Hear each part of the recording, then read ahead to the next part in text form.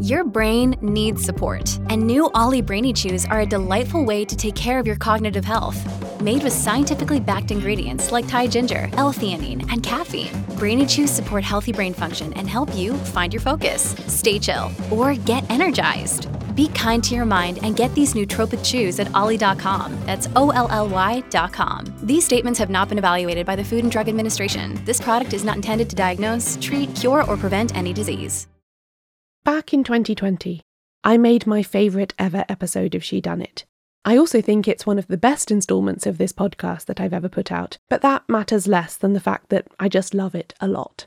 And the reason I love it is because it is built around a conversation with an extraordinary person, Renee, a writer and playwright from New Zealand, who at the time that we recorded was 91 years old. The circumstances of our conversation were less than ideal. Because of the time difference between the UK and New Zealand, it was late at night for me and quite early in the morning for her, and the internet connection wasn't strong enough for either of us to have the video on. And yet we still formed a connection that instantly felt warm and strong, as if I was just catching up with an old friend, rather than speaking to a stranger on the other side of the world for the first time. We loved the same books in the same way, and that mattered far more than any differences of age or place or background. We massively overran our time talking together. And when I finally had to say goodbye to her and be suddenly alone in a dark room in the middle of the night, I felt lonely without her. Earlier in December 2023, Renee died peacefully at her home at the age of 94. I've included a link to her obituary in the description for this episode if you'd like to learn more about her, and I'm replaying our conversation now so that more of you can get to know her. Her 2 crime novels, The Wild Card and Blood Matters, were written recently when she was already in her 90s, and I think you would like them. They really are the culmination of a long lifetime spent thinking and loving the classic crime fiction that we all enjoy so much.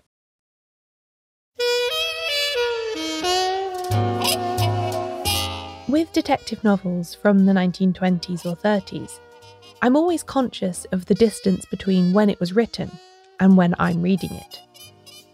Not that I think you need to be immersed in the historical context to enjoy a murder mystery, that's not it at all. Part of what makes these stories and characters so enduringly popular is how mobile they are. For the best of them, the process of working out whodunit is as fun in 2020 as it was in 1930. But reading them now is inevitably a different experience. The world has changed, and I'm not part of that reading public that Agatha Christie or Dorothy L. Sayers imagined that they were addressing when they put pen to paper all those decades ago. But what if we could hear from someone who grew up through the 20th century alongside these books, reading them as they came out? That would be really something, wouldn't it? And that's why today we're going to hear from Renee.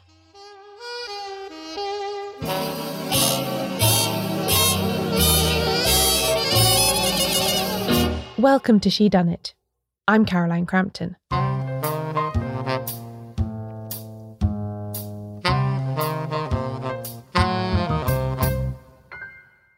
I don't know if you know anything about me, but I went out to work when I was 12, and where I was working, I was closer to a large library, a city library. This is Renee. She was born in the town of Napier on the North Island of New Zealand in 1929. Her life was touched by death early on. When she was 4 years old, Renee's father shot himself, seemingly completely out of the blue. In her memoir, These Two Hands, she quotes from a contemporary newspaper account of his death, which makes this inexplicable family tragedy sound rather like something from a 1930s murder mystery. It says, Stanley George Howard Jones left his home, ostensibly to go to Napier, purchased a .22 caliber rifle there, caught a service car to Palmerston North, and his body was found lying on the railway embankment in Wellington. How he covered the last stages of his journey from Palmerston North to Wellington is unknown. Beside his body were 2 unopened bottles of ale, and in his pocket, a broken glass. The death of Renee's father completely changed her life, as you might expect, but in a way it also led her to the literature that she still loves today. That awful event irrevocably altered her mother, and it put an end to any hope Renee might have had of staying in education. Because when she was 12 years old, her mother told her that she needed to get a job to help pay for her 2 younger siblings to go to high school. Renee lied and told prospective employers that she was 15, and secured herself work at a nearby woolen mill. Part of the reason that she had wanted to study more was to do with her love of reading, something that she'd inherited from her mother. My mother was a great reader, and she read voraciously, and she taught me to read before I was 5. And so I began reading her library books when I was about 10, because I got sick of Emily of Newmoon and of Green Gables and books like that. I was a little bit supercilious about them, I think. Now I appreciate them probably more. At least I see the hard work involved in them. But with my mother's books, which I read almost as quickly as she did, but of course not quickly enough before she took them back. Working 40 hours a week in a factory at the age of 12 isn't the childhood that characters in books generally get to have. But for Renée, it did have some benefits in terms of independence in what she got to read. Her work was near the bigger city library, and that mattered. And so I used to go there in my lunch hour. And so a lot of the crime novels that I'd read but not been able to read the end because my mother took them back to the library before I'd finished, I was then able to finish. Perhaps the most significant literary encounter that Renée had around this time was with the 1935 novel Gaudy Night. Dorothy Sayers has always been my favourite because I think she can write.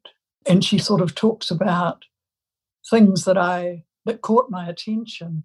She talks about what a marriage should be, that a woman should be allowed to work and all this, follow her own career, those kinds of things, which I really, as a young girl, I was about 11 when I first read Gaudy Night, and really interested me for some reason, which I don't understand because I was quite young. But I guess I was reading Vera Brittain as well and Rebecca West. Now, long-time listeners to this podcast will know how much I love this book too. It's a mystery novel, although not a murder mystery because it's more of a poison pen plot. But it's also a treatise about love and relationships and work, and how women can exist in between them all. When I was talking to Renée, we had so much in common when we spoke about how this book had shaped us, even though she's 91 and read the book quite soon after it came out, and I'm 32 and read it decades after Sayers had died. But we're both equally captivated by it, and returned to it again and again. I'm so pleased. That is just so nice to know because I don't know anyone else who really does that. And there's something about you fall into that book, that because it was the first one I read, I fell into it. And I don't think I've ever quite come out. Gaudy Night and the other detective novels of this time that Renée devoured at the library offered her a glimpse of a completely alien world. Here she was, a girl not yet in her teens who was working full-time in a mill in New Zealand to help support her family. And on the pages of these whodunits were lives and places that were completely unrecognisable to her. I was like a little Gulliver looking in at these strange new worlds. I mean, there were places that had a butler and maids and all those sorts of things which I had never entered my sort of little world. And then Sayers, Gaudy Night was the first novel I read of hers, and she was at Oxford, which was fascinating for me, but I didn't know what a proctor was, for example. I found some of the terms quite difficult, but I was young. So I just read it mainly for the pleasure and the surprise of hearing people, adult people, actually talk about poetry or literature, and none of which I knew, but it was just another idea that could be a part of conversation was a really nice thing. I liked it.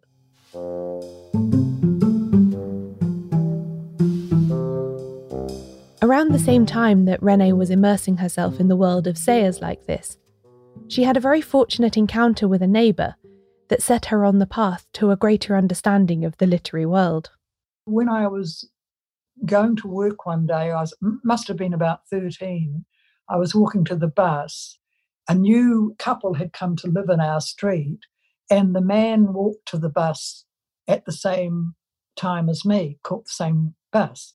And he was English, and he wore a tweed coat, and he carried a briefcase. And I either walked ahead of him or he walked behind me, and we both walked very quickly. And one day he came alongside me, and he'd noticed on the bus that as soon as I got on the bus, I sat down and opened a book and read. And so he said to me, "You like reading?" And I didn't really know how to speak to adults. And so I just said yes. And he said, "What do you like reading?" And I said something ridiculous like books. And he was meaning the writers, I guess. And then he said to me, and this was the thing, he said, "My mother sends me copies of John o' London's Weekly. When I finished with them, would you like to look at them? Would you like to read them?" So I said yes. I didn't even know what he meant. But from then on different days, he would give me a copy of the latest John o' London's, well, the latest in New Zealand, a copy of it.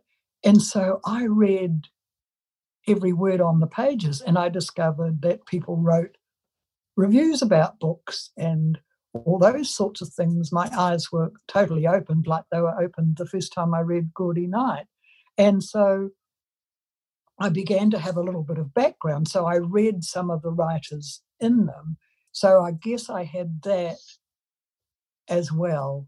And every time I reread Gaudy Night, say, I bought more to it because I understood more about the literary scene in Britain, you know. If Dorothy Sayers and Gaudy Night had cracked open the door to the literary world a bit, then This Kind Stranger pushed it a little wider for her. And adults, well, I don't know what they're like now. They're probably better now with children. But, I mean, even though I was going to work, I was still a child, really. But in those days, they didn't really bother. And no one else, apart from my mother, I didn't know anyone else who read so voraciously as we did. And yet here was this man, a grown man, you know, I don't know how old he was, say 30s, in his 30s. And he was thinking highly enough of reading to hand me a weekly that in any other circumstances I would never, ever have seen.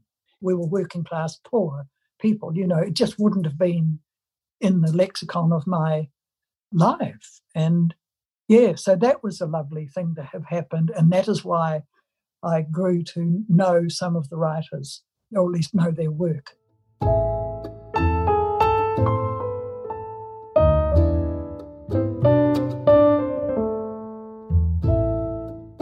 When Renee was in her late teens, she met Laurie, an apprentice mechanic.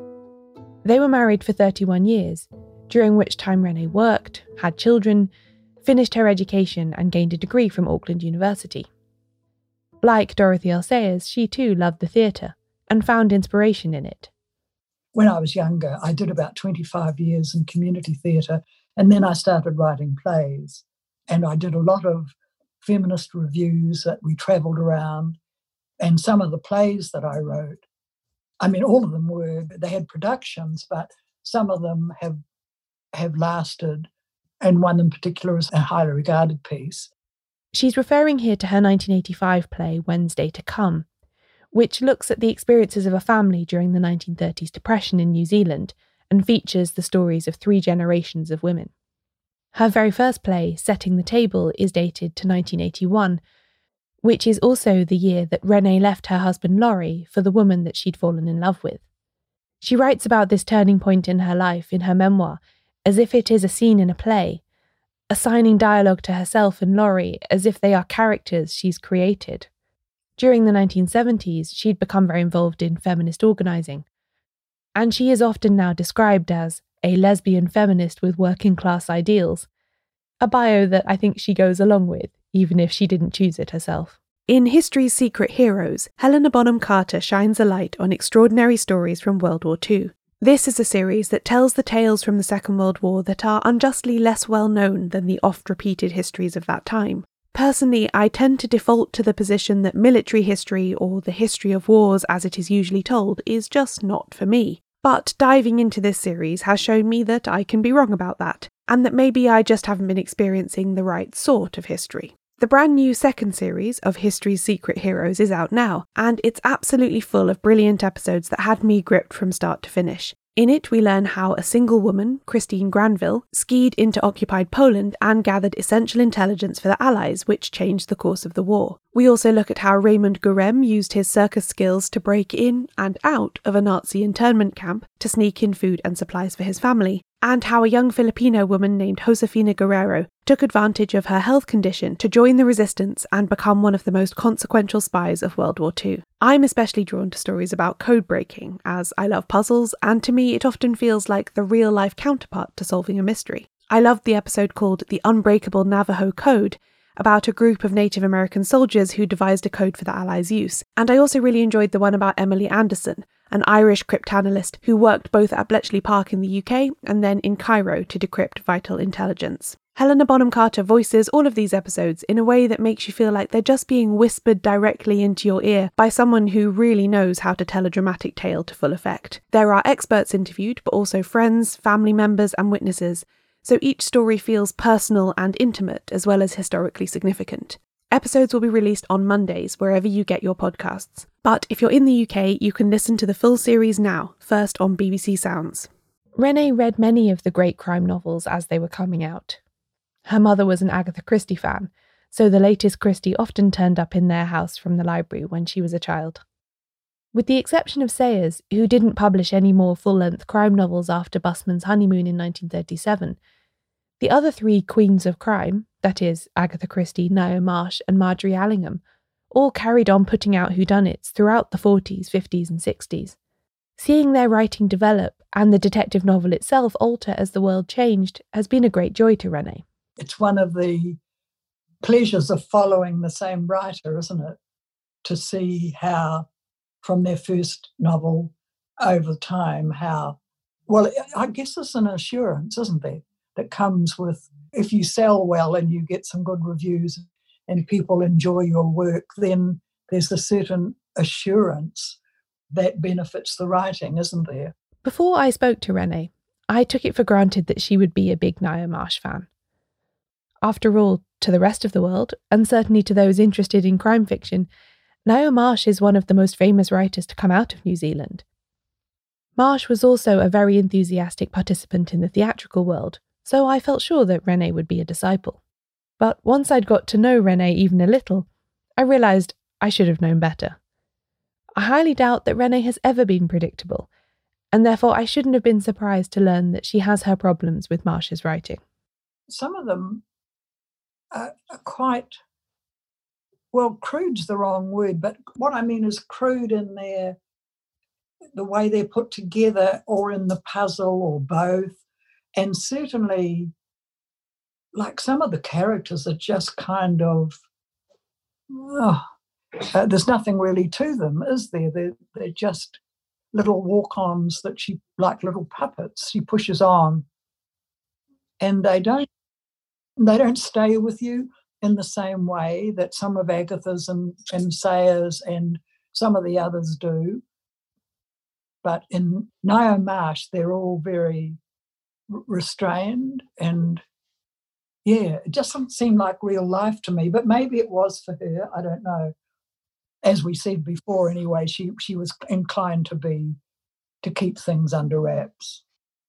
She was very restrained, and she kept a real rein on herself where emotions were concerned. I sort of feel they're a bit, I don't know, you can sort of see, or at least I think I can see, her restraint was, she kept a real grip on her own emotions, and so her characters seem to do the same, perhaps.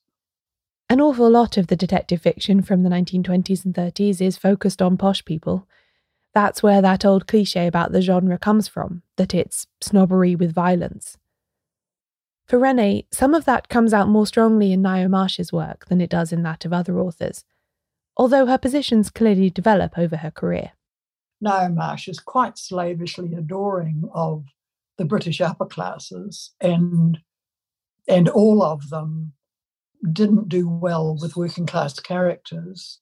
And as a child, of course, I didn't know what a manor house was.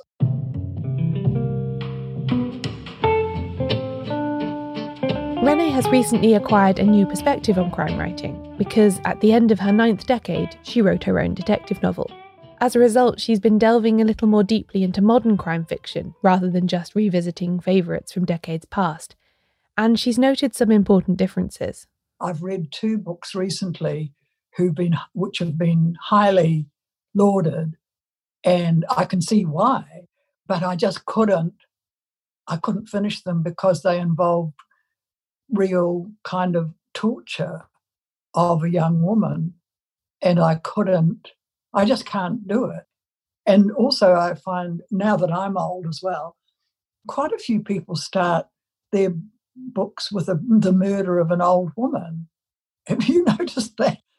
Well, perhaps I'm just noticing it because I'm old too, and I just immediately don't want to read on. I just think it's a kind of trope, and it's a good, who cares kind of thing. It sort of gives me that impression. And so, yes, I think there's something, I don't know what the word is. Is it fairer about Sayers and Christie and all those, that they were a little bit more general in their crimes, and maybe we didn't get the gory details that maybe are expected now. Renée's novel, The Wild Card, is a story that encompasses several of its author's main interests. Its heroine is Ruby, a 30-something woman trying to solve the mystery of her friend Betty's death 2 decades before. To do so, she must investigate the children's home where they both grew up, and that means delving into the systemic racism that Maori children in state care have long faced. Renée, who on her mother's side is of Maori descent, wove topical issues of New Zealand's bicultural heritage into her books, as well as exploring feminist themes. Plus, Ruby is also involved in an amateur theatre company, so there's a nod to her theatrical experience in there as well. It's really sort of cosy in a way. The crime is historical, and so it's a matter of finding out who was responsible for that. And of course, it's got theatre in it, running through it, the production of Oscar Wilde's The Importance of Being Earnest. Although her book deals with a historical or cold case, it's still very much set in a recognisable today, although Renée still isn't sure that she's cut out to be a modern crime novelist. I'm writing another one at the moment, which is a little bit grimmer. I don't really have that splinter of ice in my heart that you're supposed to have. And I like happy endings, which it kind of works against someone who wants to write crime novels. By including the theatrical plot in The Wild Card, Renée is very much working in parallel with Ngaio Marsh, who was passionate about theatre and set many of her novels in that space. There'll be more on that in a future episode, by the way. Although she isn't Renée's favourite Golden Age novelist, there's no escaping the comparison, it seems, especially when you live and work in New Zealand. I think she's regarded quite highly. I think I'm in the minority. She's regarded extremely highly for her theatrical work, and I regard her highly for that as well. She was a great Shakespearean director, and she did a lot of work with university students who had no experience in theatre, but under her tuition and her direction, she did some absolutely, I didn't see one, but I am told by people whose opinion I trust, that they were totally the best theatre they'd ever seen in their life. She was in love with Shakespeare as much as she was in love with Roderick Allen, I think. And yeah, I think she was a very talented woman, and she was a painter. She was an artist and was, good at that as well. I think for me, her main fault is her slavish adoration of a particular class. The Wild Card has actually been shortlisted for New Zealand's highest honour in crime writing, the Ngaio Marsh Award. So perhaps Renée is destined always to be associated with her as a writer.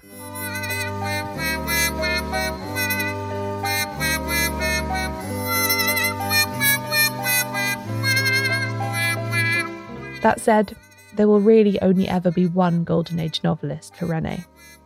I can see how one particular writer can endear themselves to you so much that writing and finding out about them is, while it looks to outsiders like, don't you ever get sick of this sort of thing? There's a kind of deep interest, isn't there? There's something about the writing that touches you in some deep sort of way, which I suspect is the reason I've never ever got bored with Sayers.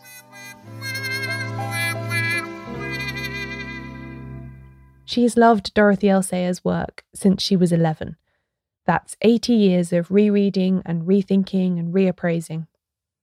I might think of myself as pretty committed to my love of detective fiction, but I've got nothing on Renee. She is truly a lifelong fan.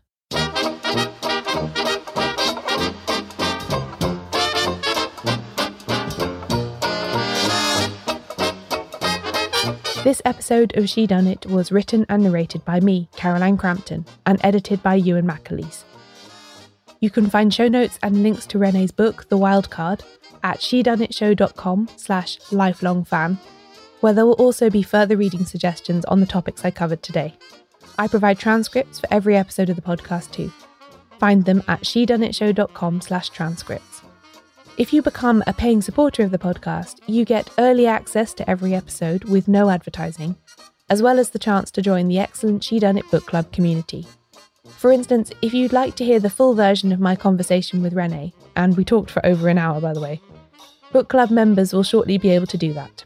You can join now at shedonitbookclub.com/join.